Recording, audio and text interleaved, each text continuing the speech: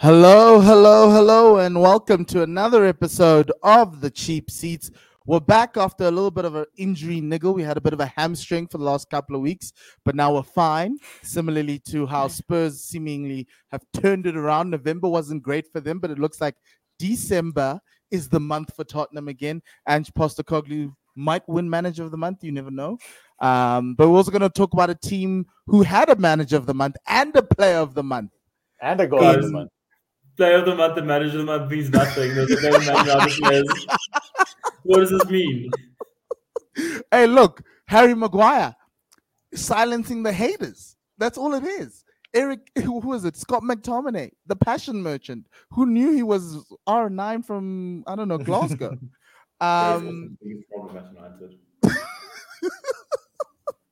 And yeah, the curse of the manager of the month coming to bite Tottenham for like another month.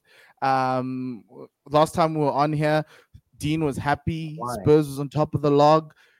How now they're like fighting for fifth with United. United's looking weirdly nearly close to City because City had a weird run. Liverpool are evading all the bullets that everyone else is throwing at them. They're sitting on top of the log. They try their best to lose until the last 10 minutes. But they can't. And somehow Luton FC is some sort of tough team to beat at home. But it's been an interesting period that we've been away. And all I can say is from our side is remember to follow us on One World Sports Radio platform. Please do like and subscribe. If you're watching this, please do click that like and subscribe button. We're also sponsored by Classic Shirt ZA. And in honor of the team that's on top of the log, I thought you could. I'll sort out the audio as we go along. I know it's not great. I thought we could talk about a team that's on top of the log, and I'm just going to put Liverpool up there as their team, as their top of the log. You can get all of these at Classic Shirt ZA. I'm not a fan of the away kit, Wahid and Dean. But I'm sure Cyrus likes that purple third kit. Why would that be? You never know, Cyrus. You never know about that purple third kit. And so, So if you'd like to, I know nobody wants to talk about Liverpool on this podcast right now, so you can go to Cheapseats. Classic Shirts ZA, not to Cheapseats, and put in the discount code Cheapseats99. That third kit is like the purple color of a sexually frustrated person. Well, currently it looks yeah. And it looks like Liverpool are playing like I won't say it, but they're frustrated. But luckily somehow they're finding ways to get wins. They struggle, and then finish. Yeah. Yes, and it's a bit of a problem with Liverpool, and so they are evading all the bullets, and we're not.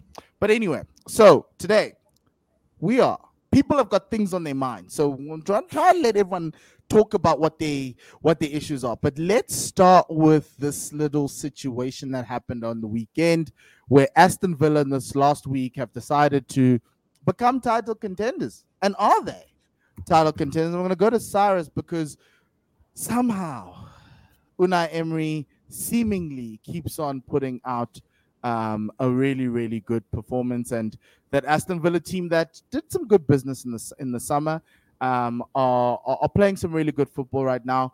The only problem is that if you play them away from home, or if they go away from home, they can't win. But at home, they're looking great, and it's half of what you need to win a title, right, Cyrus? If Cyrus doesn't start by saying good evening, I think it's a fail. it's a failure of an opening. Failed already. Good evening. But I think the thing is, if you look at what has been the formula for success over the last, 25, 30 years in English football, it starts with a good defensive base. Every team that has done well has had good defense, and then you build from there. And Villa have managed to shore up a lot of their defensive issues, starting with having a good goalkeeper that somebody else tossed away, and then allowing the rest of those players to then find their their position. But also the other thing being in signing Pau Torres, who everybody had been looking at, and suddenly ended up at Villa Park, and he's turned out to be as good as advertised. It hasn't even hurt them that they lost Tyrone Mings, who was their spirit animal as well as club captain. So, well, I shouldn't say club. Well, one of the in the leadership group, because then you've got the John McGinns of this captain. world. Yeah. The John McGinns of this world. No, because John McGinn is always sort of, he's the captain without the armband. And so you look at what Villa had, and we said this when Gerrard was their manager, was that you could see they had a lot of really good players. They just weren't being utilized effectively, right? Suddenly, it looks as if this makes it even worse. like you're looking at what Gerrard did there, and you're like, okay, is Unai Emery this good, or was I'm not looking at what Gerrard did there. I'm just looking at Dean and remembering how he thought that Gerrard was the second coming of Sir Alex Ferguson. We allowed one bad call in our life. That's my one. What was Wahid's one? Lallana, who's actually playing for Brighton right now. We've all had those, but to go back to it, I think that Villa cannot be written out of this, and I'm happy that we started here, because this is shaping up to be one of the best title races we've had for a very long time. Not just because of the teams that are at the top, but because of the teams that are in their wake. And those teams can give a hell of a lot of different teams a bloody nose. I think, and I'm going to say something that is hugely controversial for a fan of a London club, this could be the time that Spurs do something absolutely insane. What? No, Cyrus, How? I honestly see something crazy, because it's a bit of a mutually assured destruction thing happening. When you've looked at Arsenal and at Liverpool in recent weeks, and the games that they've played and struggled in, it's exactly the same as Spurs have this season. When they've struggled, they've all looked the same. The difference being that Spurs actually have a little bit, I don't want to call it more firepower up top, but there are a lot of, like a couple of guys who can do some things. Liverpool are going to have a massive problem when Salah goes to AFCON. There's no two ways about it. And Arsenal, I'm still unsure as to what's happening with your strikers. I'll say this, it's never a good sign when Kai Havertz starts to score goals, because it means something's not working and Kai's doing what he's just filling in the blanks. I've been there before. People complain that he's not scoring goals. No, people are complaining that he's not scoring goals for the Spurs. Now he's scoring goals. Now you're saying, no, it's a bad thing. What's going on? I get. No. There's a nuance there. I just want to jump in here. It's like it's like looking at McTominay and saying, no, he's really good because he's scoring goals. But the fact that Scott McTominay is scoring goals for Man United shows you the structural issues at Man United. Scott McTominay is the new Marouane Fellaini. In isolation, if you're not looking at the bigger picture, it might look like he's playing well, but there's actually a much bigger problem that's creating a situation where someone like Scott McTominay or Kai Havertz have to go and score your goals. Exactly, and they're not game breakers. Like, this is the crazy thing, is that we're looking at these guys as being game breakers, and they have been in certain games. But like, you look at that Luton game, the Arsenal Luton game. Obviously, Luton have caused problems for a lot of people. How the hell were Arsenal behind in that game? And we haven't even spoken about it. Look, the goalie is your last line of defense. Just remember that.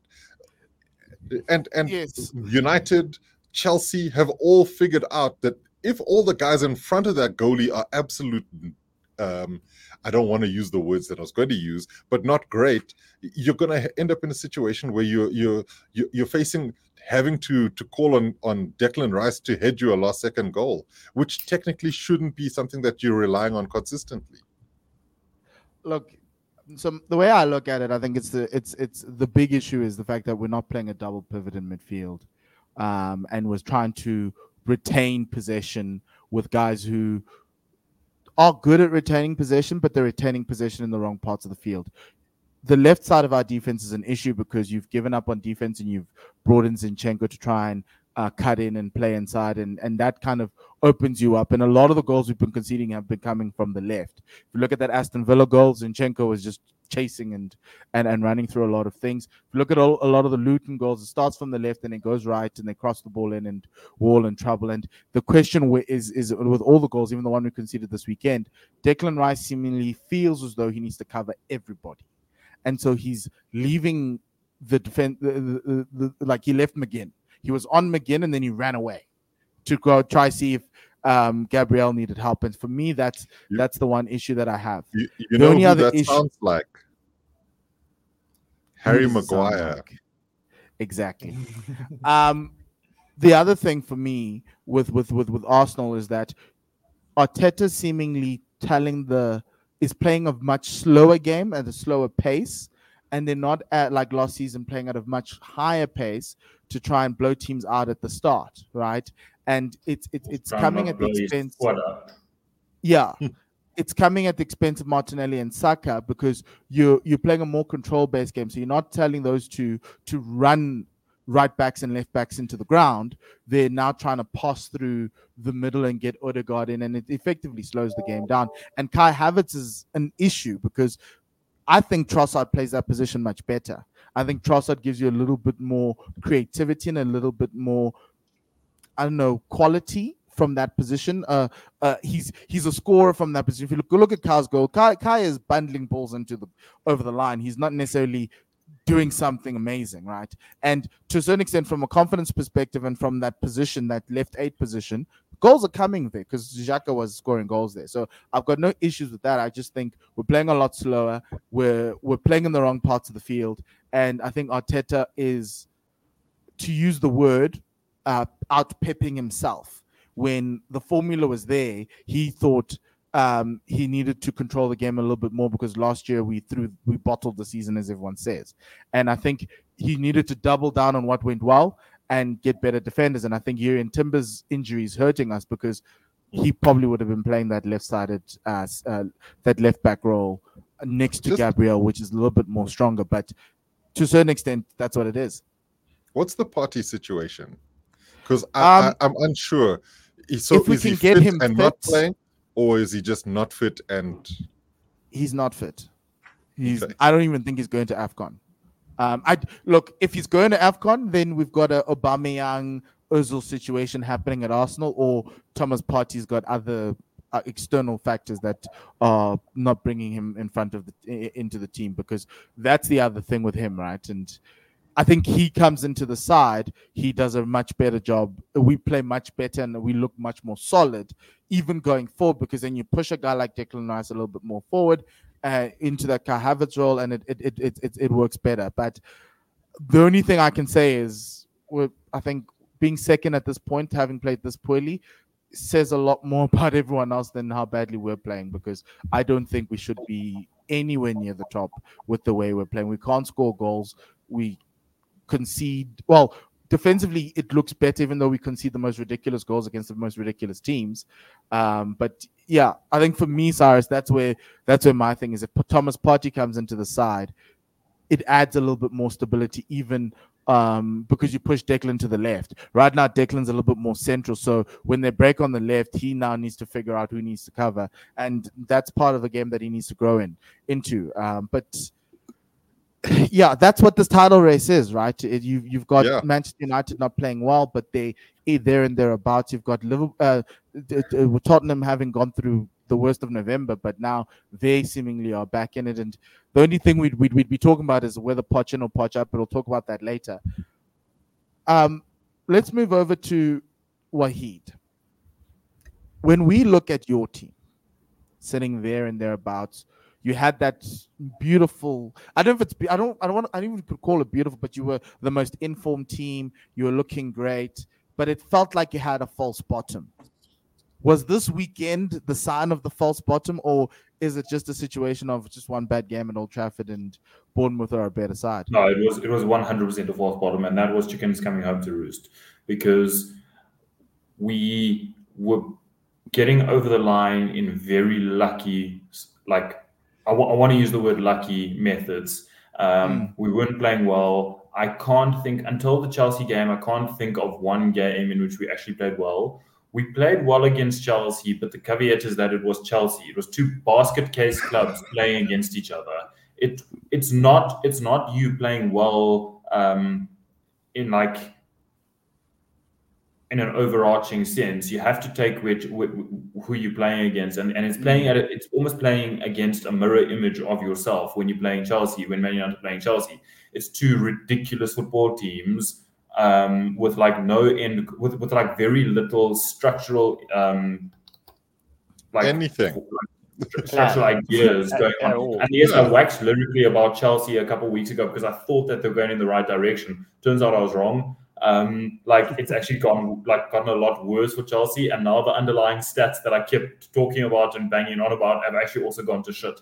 So yes, I want to talk. I do want to say yes, Man United played well, but apart from that Chelsea game where we played well, I can't think of another game this season where we actually played well. The only time I can probably think of good-ish performances was against Arsenal with Garnacho's goal. Yes. That might have been a bit different. And when we played Spurs again, the handball might have gone differently. Those games, we actually didn't play badly. But the other games, when we were winning games, we were playing awfully. We deserved to lose the games we won. So yes, this was chickens coming home to roost. This was fully expected. And just like my heart goes out to our mate Dean Elson, who spent a whole lot of money to go and watch that game at Old Trafford. I felt so sorry for him. Like, within 4 minutes, you guys were down. And I'm sitting there going, what? like at least he doesn't even live. I think a lot of us think of him as living in the UK. He doesn't live in the UK. He lives in Dublin. You had to spend a hell of a lot of money to go watch that game. Yeah. So here's the thing, right? Is it ETH out, or do you have to wait for all the boardroom stuff? If you guys, if you're ETH, what's your case to not be fired? So I've said this before, and I'm not gonna harp on what I've said on previous podcasts, but I don't think it's ETH out yet. But when the boardroom changes and shuffles happen, I think that his ass is going to be on the line, because he should be doing a hell of a lot better with the team that he's got. And there's so many questionable things that happen at Man United every single week that it can't be ETH getting a free pass because the ownership situation is up in the air, or the boardroom, or the structure at the boardroom is broken, because he's got players at his disposal, and he's just being weird about it. So dropping Bruno into a deeper midfield position to do dog work, to allow Scott McTominay a free role, makes no sense. It makes zero sense. Because Scott McTominay has scored a couple of goals for Scotland, doesn't mean you give him a free role at Man United. You've got your creative outlet, your incredible football player in Bruno Fernandes, and you make him do dog work for Scott McTominay. It does make sense. During the Bournemouth game, I was watching, there was a lot of times where, forget doing dog work in midfield, Bruno was made to shift to left back to allow Reguilon to move through midfield. How does this make sense? How does this make sense? There's your obvious questionable decisions which casuals might look at and be like, Højlund should be starting over Martial. And yes, that is such an obvious issue where you are trying to get your team to play a pressing game, and you've got Anthony Martial leading your line. Anthony Martial doesn't press, doesn't run, doesn't do anything. So why start him? It makes no sense. So yes, every casual fan can see that, but there's other deeper structural things like moving Reguilon to midfield and Bruno to left back during games. The in-game management sucks. It really, really does suck. So it's not ETH out, but it's ETH, get your shit together and try and figure out what gets you ticking. And in today's press conference, he goes on about how he had some form of consistency last season because of his backline being together. That's really great, but he's not the only manager in the Premier League who's been dealt a bad hand. Newcastle have been dealt a bad hand of injuries. Spurs have been dealt a bad hand of injuries. Everybody is dealing with injuries, which is probably a little bit to do with the World Cup coming at a weird time last year, and teams are battling with injuries. But there's also Man United's injuries seem to be exacerbated, and there's all this talk of Man United's training methods being ridiculously over the top. And let's use some sports science and see. All these injuries are probably predictable. Muscle injuries in 2023 are predictable. So if you're running your players into the ground, you can't blame the Glazers. You can't blame John Murtough for muscle injuries caused on the training field. So there's questions that need to be asked of ETH. Also, the Varane question, Wahid. What's going on there? Is he not good enough to make the starting 11? Who's that? Sorry, Rafael Varane. It's a weird situation again because I just don't understand it. If I look at a team on the weekend and I think you in the first half, you obviously see that the Reguilon Shaw side of things is not working. It's not working from an attacking perspective or defensive perspective, and you've got Rafa Varane on your bench. I get this idea that he doesn't believe Rafa Varane and Maguire can play together, but surely even that is better than what we saw on the weekend. Surely at some point you ditch this principle and move to just a little bit of pragmatic common sense and play your 5-time Champions League winner in central defense instead of playing a left back in central defense. Surely at some point we just think, okay, let's just use a little bit of common sense and play a central defender in central defense. No, but this so it's interesting because, and I know we'll talk about Chelsea in a bit, but it's exactly the same thing that I feel we're seeing at Chelsea in terms of the ideal outweighing the situation. That they are playing to the ideal or whatever their expectation of how their system is supposed to work versus who they currently have. Chelsea are basically built to have, much like Poch has done in the past, overlapping fullbacks who will send crosses in. But then when you're playing Disasi at right back, what the hell are you doing? And so it's the same. Can I just say something? I saw a tweet earlier that called Reece James the work from home Cafu, and I thought that was the funniest thing I've ever seen in my life. There was another one that said he's playing BRB for Chelsea. Look, it hurts. It hurts physically for him. But I think the thing is, what makes it really rough is just how talented the boy is. All things considered, if he was fit, it would definitely help, but I think there are bigger issues at play. But we'll talk about that in a bit. Because I just think that you've hit the nail on the head around a lot of stuff, and I think, Dean, I'd like to get your opinion on from a Spurs perspective, because I think Romero is going to cost you guys a couple more games, because that guy cannot hold himself back from just being insane on the pitch. Do you think Jan is where your season turns around? Because I feel that's where everything changes for you. I think Ange has sort of given an indication to ownership that if we can bring a couple more lads in, it's on. Like it's a possibility. There's no way Daniel Levy's putting money down for Ange. No way, Dean. Surely. Nah, you will. I think there's a very different feeling around Spurs. Obviously, like I think rival fans can feel it, neutrals can feel it, and obviously like us supporters can feel it. And I think you're right. So like Romero has that sort of red light in him that he sees something and it just kind of flicks the switch and he can't help but put his studs through someone's ankles. Like it's one of those things. And when he plays with Mickey van der Ven, he's a little bit more calm. And I think it's because he feels like he's got someone next to him that's kind of on his quality, or is at least not Ben Davies.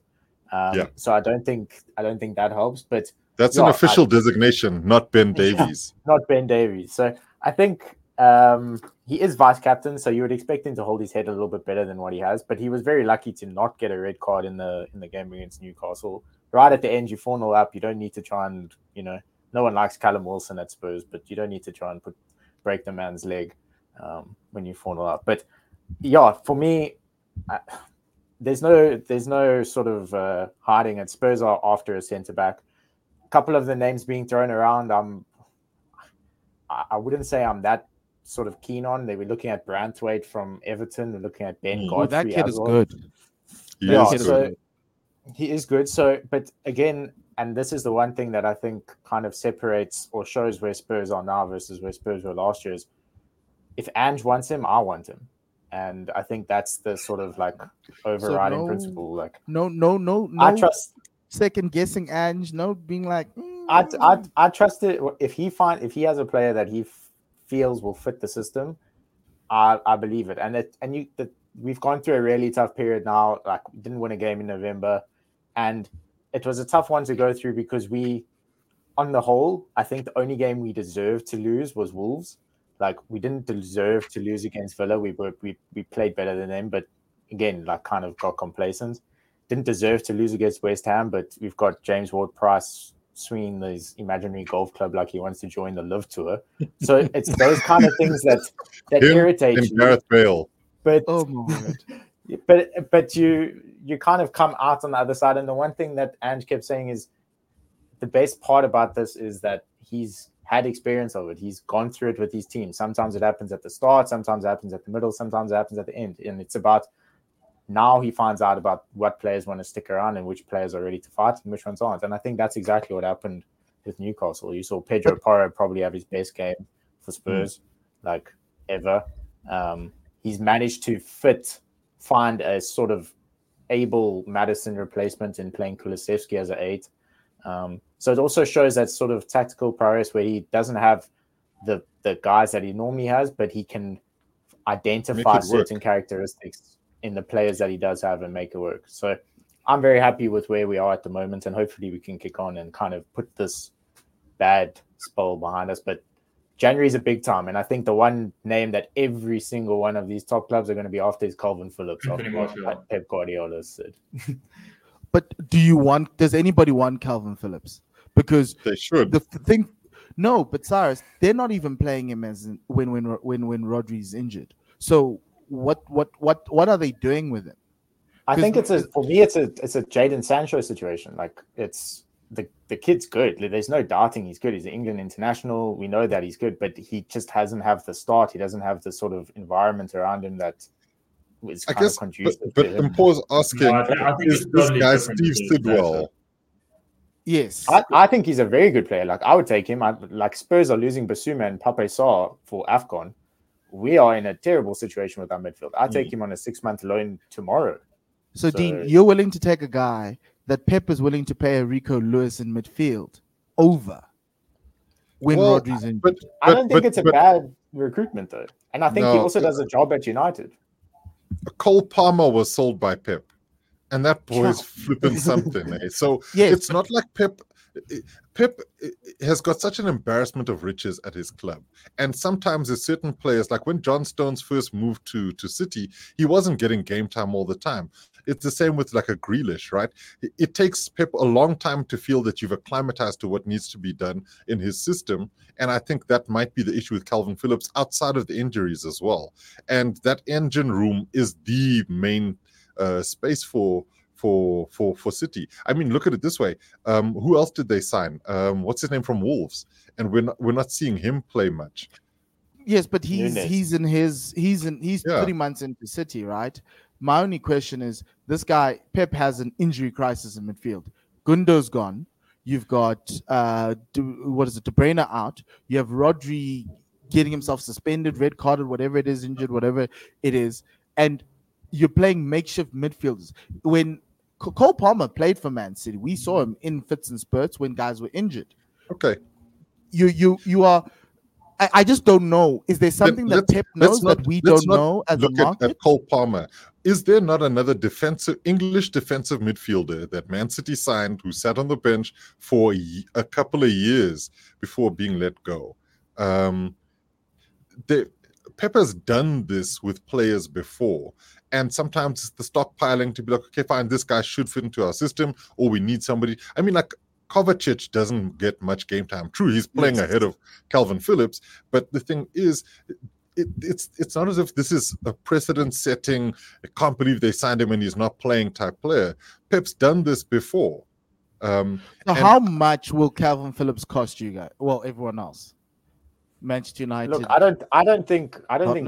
I think Liverpool are also going to be all over Calvin Phillips. Like 40 million. We've mentioned it before, but they should. Who doesn't play?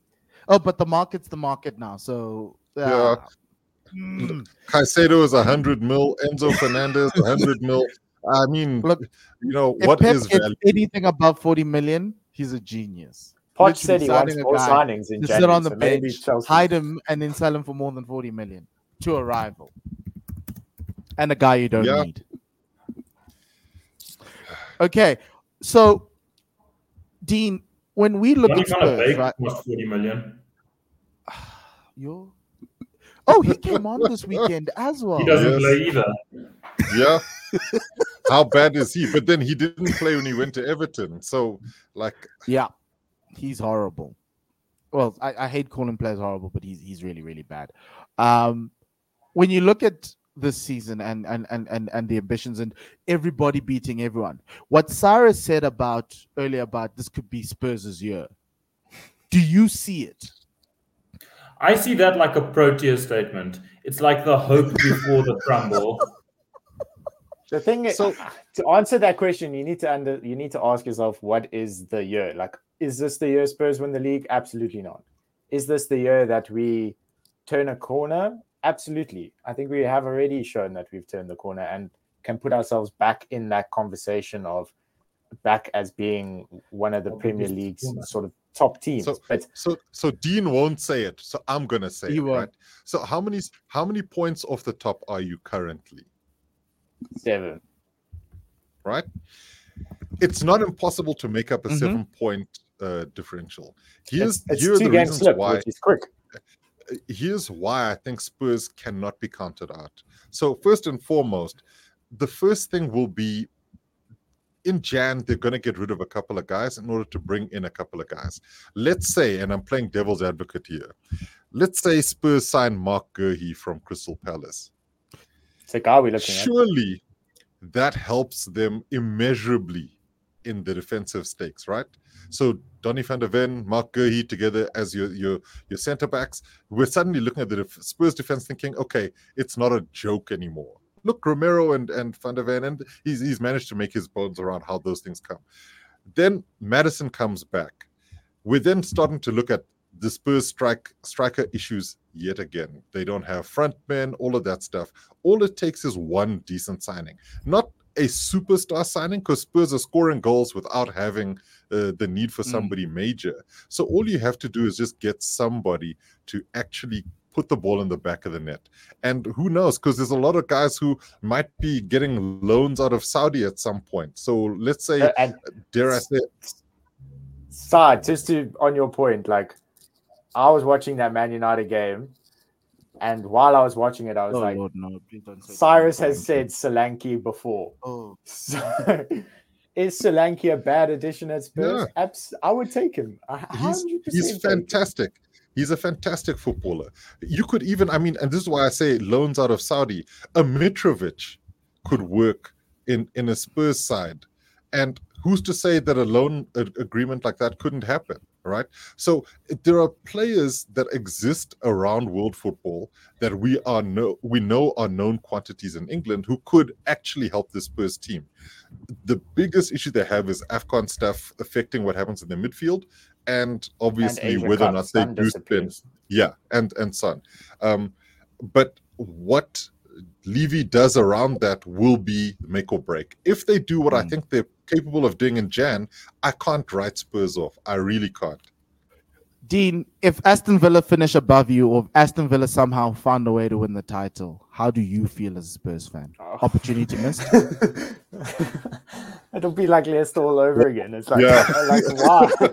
That's why he's done it. By the way, Fabian Delph was another one that Pep did exactly the same thing to at City. But didn't that kill his career? No, I disagree. He played a lot for Pep in that one season where he moved to left back, and he actually ended up playing tons. He didn't play as a central midfielder in that first season and was being pushed around when they needed somebody to fill in holes. They now have guys like a Nathan Ake who will play across the entire back four, and Manuel Akanji who can also do bits. That's why you're not seeing Calvin Phillips play left back or right back. But when it came down to it, when there was an issue in the midfield, they weren't like, okay, Fabian, strip off. It's time for you to get on. Yeah. Look. And Paul, how do you feel when Villa win the league above you? I will be so angry. Like, watching Saturday night was the most irritating thing as an Arsenal. This season's been just irritating, right? Like, up front, it's just, you're like, guys, like, honestly, we're not going to score goals at this pace, right?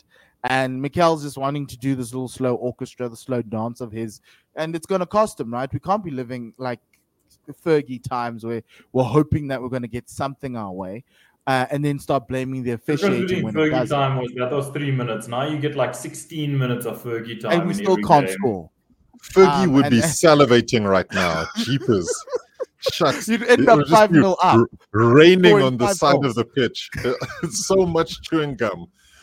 No, But- look, Fergie time would be VAR. VAR would always just fall on Manchester United's side, regardless of what happened. You know, like even that handball that. with VAR at the moment. I believe everybody feels the same way. Except for Villa fans. There is something interesting. I know you're heading towards a conclusion, but there's something interesting that Sai brought up about Villa and how they recruited really well. And that brings me to a point regarding Man United, is that another reason that we need to talk about ETH and what he's done is that you've got a guy, Pau Torres, who was scouted by Man United for like 4 seasons. He was top We of this spoke club. about him on this podcast. He was wanted him top. forever. Yeah, he was top of the list on a club perspective from the scouts and under Ole as the preferred choice for left centre back. ETH came in and chucked it out the window to sign Lisandro. I like Lisandro, but that is a structural issue at Man United. You can't chuck 4 years of scouting out the window to sign manager preferences. And if you do, that needs to be the exception to the rule rather than the rule. You can't consistently only sign manager targets. This looks like it's heading down the shitter. This looks like ETH is a dead man walking, and we're going to have a squad full of ETH players signed exclusively to play for ETH under a new manager at some point. Is that some point before the end of the season? I don't know. As I said, a lot will hinge on what Jim Ratcliffe and his new sporting director does when and if they come in. If they keep saying next week, never seems like it's coming. But when there's a new sporting director and the results and performances are like this, I can't imagine that this is going to be tolerated for much longer. I suspect we might hit a point. My prediction is we might hit a point where the results and performances become untenable. They might try and appoint another interim manager, Ruud van Nistelrooy, someone that I think might fill that hole, and then we're gonna be back to square one in the summer. I love this. I Just think the finding question we former need to United ask- players to be managers. Just like It'll lead us into the next section, but who gets fired first, Ten Hag or Poch? Because Yeah. it's going to be a tight race. Cyrus, but let's go to Cyrus first. Yeah. Is it untenable right now there at Chelsea? It is a very weird situation because I literally cannot tell you if we've hit that point yet. And that's primarily because Poch will have an excuse for why certain things haven't happened. Even though they've spent tons and tons of money, he'll be like, I didn't spend 100 million on Caicedo, you did.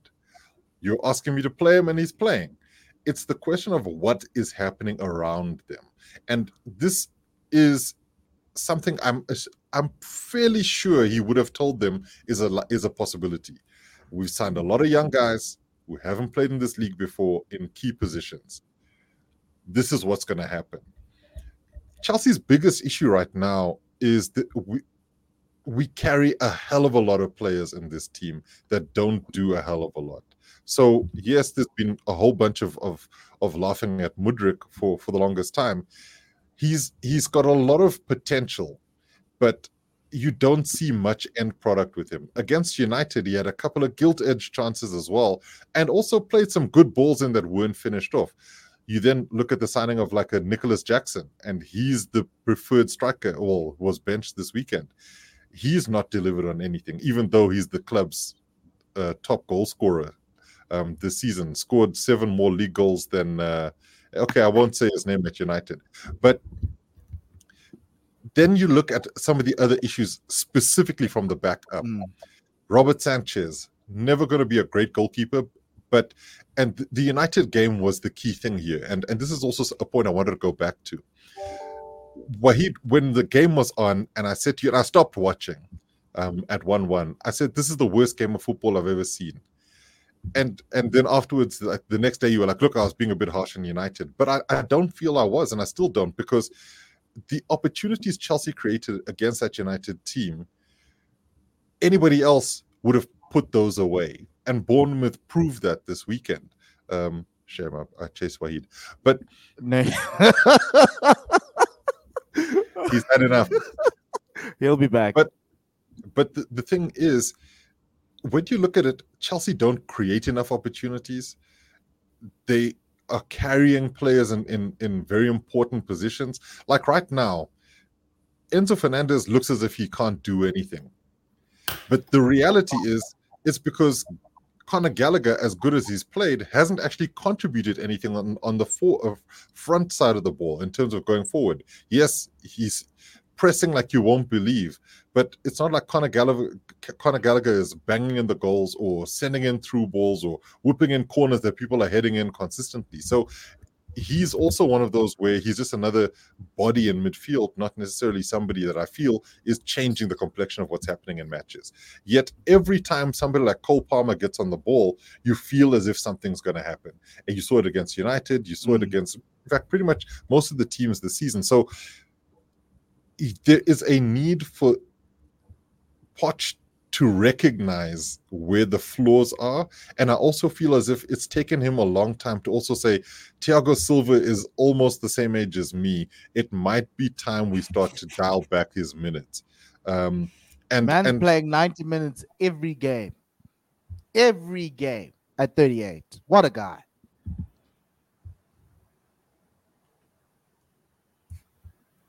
Cyrus is so amazed that there's no question. Spinning. But he really is the best defender at the club. And then you think, okay, surely we have to start transitioning away from him. But will Poch get sacked? I don't know. Dean, do you want Poch to get sacked? I think it would be hilarious. I would love it if he did.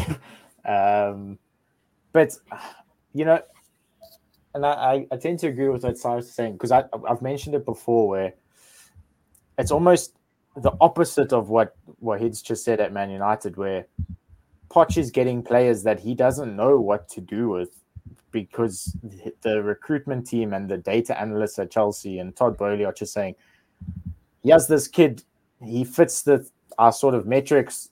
Yeah, he has 100-odd million player. And Poch is kind of like, well, I don't even know what he does. Who is he? You know, like he's forgotten names of players at his own club. So it's kind of the opposite of what's happening at United. But at the same time, you can't negate the fact that they have spent the money and they do have the players on hand. And for Poch to come out post the game and to say, oh, we have to wait for January to get more reinforcements. Who else do you want? Like, how many more players are you actually going to go maybe somebody with a couple of, like, a little bit of age, where you're like, okay, maybe 22 is too young, you know. but that's the thing, like, you know, who else are they going to go drop another 500 million now in January and sign more players Poch doesn't know about, or is he actually going to have a say? And that's the thing. I think it's just a road that leads to nowhere, that there isn't really a solution right now, and there's a lot of us. Post that Chelsea game, there was a lot of rumors of Poch is already got like his marching orders, and it was obviously fake. But you just search Chelsea or Poch on Twitter, and there's a lot of fans that are like, they are done. They want him to leave like now, and it's not the solution, because the next manager is going to have the exact same thing. But Potter's, I saw a stat that said Graham Potter won more games in 2023 with Chelsea than what Poch has, and that's what it is at the moment. It says it all. It's exactly what it is at the moment, and it's the same with United. You don't see it getting sort of fixed anytime soon, because the personnel are there / not there, but Poch isn't finding a way to make them fit the way that he wants to play, and they're not playing the way that I'm used to seeing a Poch team play. And yeah, that's the biggest problem. There's just no ID. There's no sort of, that is the Chelsea team. Okay, let's go to our Liverpool corner. We have a guest who's just joined as we're about to finish, but let's give him a moment at the top of the table. Jean-Emile, how does it feel to be sitting at the top, smelling that fresh air? No one's going to call you an elephant, like my team was called every time we got to the top. So how does it feel? Nerve-wracking, but at the same time, we're just enjoying the ride. But we haven't deserved it, really. We haven't actually played that well. And yet, we have kind of found the character and the consistency to come back from behind and win 18 points from losing positions in a similar way to 2019-20, which is just a remarkable character. And I'm just really enjoying it. But the next 2 weekends are going to define the season, I think. Yeah. Manchester United on Sunday. Absolutely, but those games you can never discard. We're going to wait for Luke Shaw to watch Mo Salah run past him to score his annual hat-trick against us. Come on. We can't jump ahead because that's what I mean. We've seen other teams doing it before, and we've even seen Liverpool doing it before. So we just really have to remain humble here and just enjoy the fact that we've been consistently getting the results. But United, it's a game which it's like a derby. You have to treat it differently. You beat us 7-0 the last time you played us. Come on. and you guys. I'm never going to. You can't come and be like, it's like a derby. It was 7-0. No, because you guys were coming into that match on form and we were not. And then all of a sudden we spanked you. And who's to say that United can't suddenly just have a worldie without Bruno Fernandes? Me. I'm everybody's anything like that. Okay. The game on the 23rd. Hopefully by the time the 23rd happens, Arsenal will be second. But that's a big one, and we struggle against Liverpool. Historically, obviously, last season was slightly different. I think that's a much bigger test for both teams to kind of see who's going to wrestle that away. But it's a weird season because you've got guys behind you. You've got City chasing, and you also now have Aston Villa chasing, and who obviously City will always be, and we can never write them off, right? It's ridiculous, but you've been there before and you managed to get over the line. Do you think this Liverpool squad has it in them to be top at Christmas and then take it all the way? Because I know Arsenal can't, but we will. Top at Christmas, yes. And hope is what kills you. Shame. Yeah, no, hope that can kill you, especially against City with a rejuvenated squad when Kevin De Bruyne comes back. I think definitely top at Christmas, but we absolutely need a centre-back and a central defensive midfielder to sustain that up until the end of the season. And without that, no hope. And so when Mo Salah goes to AFCON, what happens? I honestly do have faith that Szoboszlai or Elliott can fill his spot pretty productively, and I do believe that the other players will step up. We might even change the system a little bit, but Mo Salah hasn't actually been playing that well. He just happened to find a good goal when it mattered against Crystal Palace. I do think other players will have to come in terms of leadership, but Nunes finally just has to start scoring and take that responsibility because it's great that he's chaotic, but he scored. Yeah. I think it's 13 from 24 expected goals. So he's left, which I think is the worst in Premier League history. Yeah, it's like he's left 10 goals on the field this season. Wait, he's worse than Nicholas Jackson? Because I know Nicholas Jackson's a very bad XG goal scorer. No, you guys are all over Richarlison. Hang on a second. I see what you're doing here, but let's. Didn't you say you thought Nicholas Jackson would be one of the signings of the season? He'd be Drogba. I did. I didn't say. How's that working out? Let's look at the stats. Honestly, league stats. Yes, you can talk about games against Spurs where people score goals, but there's a certain guy who's in your own dressing room who's looked as if he doesn't even know which side the goal is. I think the thing is, though. Don't talk about Man United. Oh, I should. That's true. Cyrus, you're being a bit rash there. I'm not even looking at Rashford. This is the thing. I've always given Rashford a hell of a lot of stick. But Højlund, heavens. And this is the crazy thing. I cannot understand how he keeps getting absolutely no pasting from anybody. The man has been running up and down that pitch like a pigeon chasing bread in Trafalgar Square. And he just keeps getting let off the hook. Everyone's like, no, next game will be the game. Yet everyone's looking at Nicholas Jackson as if he's some dog turd that happens to wear a blue shirt. I'm like, I don't understand it. Make it make sense. look, we're not saying he's a bad striker. All we're saying is from an No, from the goals he's I'm supposed to score. saying that. No, I am saying that. Nicholas Someone's Jackson's a saying bad that. football Look, player. He's all horrid. of us here don't have strikers that are meeting the whatever it is. So I'd rather we have got Darwin stuff like Nunez Sunday. right now. look, I think let's just say this: we all have strikers that don't pass the muster. Yes, Dean, we know Richarlison put away Newcastle, but He is terrible. yeah, we've all got problems, and I think between the five of us, we're going to be fighting for a certain... one. I'd just like to say that I told you so. From minute one, you laughed at me, but I said this guy's horrific. Okay, so let's end on this. I want to go across the room. Wahid, obviously United's playing Liverpool. What's the scoreline this weekend? 4-0 Liverpool. Ooh, 4-0. Dean, do you think United might cause an upset? No, but I don't think it'll be that bad because Liverpool. I've watched a couple of their games, and I wouldn't say they are sort of concisive. So I think United will, and especially with the derby, I don't think you can write it off. But like 2-0 Liverpool, I think, and then kind of walk away. Okay, Cyrus, what's the scoreline? Where's the game again? At Anfield, the right? game is at Anfield. Yeah, it's.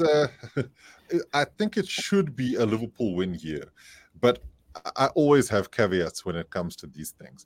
And Jean-Emile mentioned, like, yes, it's a derby and what have you, but the one thing that happens in derbies is people lose their heads. So, all things considered, if everybody is on the pitch, then I think Liverpool win this 2-0. But I also have a feeling somebody's going to just lose their shit on the Liverpool side of things and give United a sniff by giving an additional man on the pitch. Who's going to be that person, Cyrus? Name and shame. I'm not going to name and shame. I just think it's going to happen. It might be one of those accidental ones like Romero's where you step all over somebody's soul in the box. But yeah, I think there's a possibility. Those are red cards for teams when they're not playing against Man United. But when you're playing against Man United, it's not a red card. It's just how it works. I just have a feeling. It's not a red card. We've seen it all season. So he can we probably like Van Dijk could probably like kick Rashford in the head and it would be a red card at the moment. Like, no, it's accidental. Yeah, that's because it won't be on the pitch because Rashford's on the bench. So it's that is fantastic. Okay, Jean-Emile, what's the scoreline on Saturday? Oh, Sunday. 2-1 to Liverpool. United are going to score against you. Yeah, they will. Hoyland. It will be the worst goal. It will be the worst goal you've ever seen off the backside of like McTominay. But yeah, Hoyland's first goal. I'm putting money down. Rasmus Hoyland, because I talked so much trash about him. So you'll get one league goal and be 6 behind Nicholas Jackson. I'm not even going to watch the game. But some people are very, very, very selfish when they plan weddings, and my brother-in-law is one of them. So I'm not watching. Is he a United fan? Yeah, he's a United fan. Yeah, he's saving you the misery. That's why. That's all he's doing. But dare they score in the middle of that ceremony, best believe you'll be watching that game somehow. Yeah. Thanks, guys. That brings us to the end of the show. Hopefully, we will be back sooner than Rasmus Hoyland can score a goal, or sooner than Gabriel Jesus. Rasmus Hoyland is the top scorer in the Champions League, I think, or something along those lines. Yes, he is. But yes, so don't hate on my player, Cyrus. At the end of this week, of this week, when United are out of the Champions League, he will no longer. Is he done scoring? Wait, do you want to be in Europa? Or do you want to go out entirely? Just let us out know. Entirely. No, you want Europa because at the end of the day, you'll still earn a little bit of money. Earn the money, but now we have to go play on Thursday nights and lose to a Wi-Fi code. No thanks. Yeah, look, it's not like you haven't done it before, so just let it happen. Yeah, but it's true. Like in those seasons, we were playing Europa. There was like a sniff of winning games. Now we play like Astana and lose. That's true. Yeah. Who are you playing again? You're playing Bayern. As they are. Harry Kane comes home. We have to beat Bayern, and we have to hope that Galatasaray and Copenhagen don't draw. Yeah. In order to get into Europa. Yeah. In order to maybe get it. Those are Bafana tactics to get into Europa League. Yeah, we do Never Bafana, seen man. it before. It's like, Well, Bafana, look, they have a certain Gabon, Benny McCarthy there. Gabon because Bafana could need another result. Yeah, there's a certain Bafana coach there, Benny McCarthy, who's turned that United side into what Bafana looks like up front. Just can't score. Remember goals. when he was the second coming, though? Remember when everyone was like, him and Rashi. Him and Rashi just had this relationship, right? Oh, and he turned Rashi into this world-class striker. Then all of us were like, wait. As a non-United fan, it actually does pain me. I really like Marcus Rashford as a man. He is a man of serious principles. But yeah, long may his goal drought continue. Can that man score goals? That's all we need. No, I'm okay without him. Okay, so he can feed the kids, but he just can't feed his family. Well, he's fed his family. In fact, let's not get us started on this because I'm going to bring up Anthony and it will just get that United front line is 5 games without a goal. Yeah, look, let's leave it at that. I think Wahid's managed to say his piece. It was a safe space for the United faithful. Dean's slightly happy now because Ange is doing his thing. Cyrus is still believing in the 8-year project like his captain who definitely won't be this year. Exactly. And then Jean is just happy to be up there knowing that there's somebody chasing him that isn't Arsenal, that isn't Aston Villa, that's just chilling there waiting to strike whenever they can. And yeah, I'm just looking at the season going, oh my word, this is going to be such a horrible finish, but hopefully somehow we get on to the other side, because Liverpool and City chasing us, that'll be something else. But anyway, that's it. Guys, enjoy the football this weekend. Enjoy Manchester United, Liverpool. We'll be watching that. For Wahid, we'll be sending you messages on the WhatsApp group that's seemingly quiet during games, but we're going to try our best to keep you updated as Anthony starts and Højlund sits on the bench. And I don't know if Marcus Rashford's even going to be on the bus there. But yeah, enjoy the football. Enjoy the Premier League. Have a great time. And goodbye and le sale, kakahiso.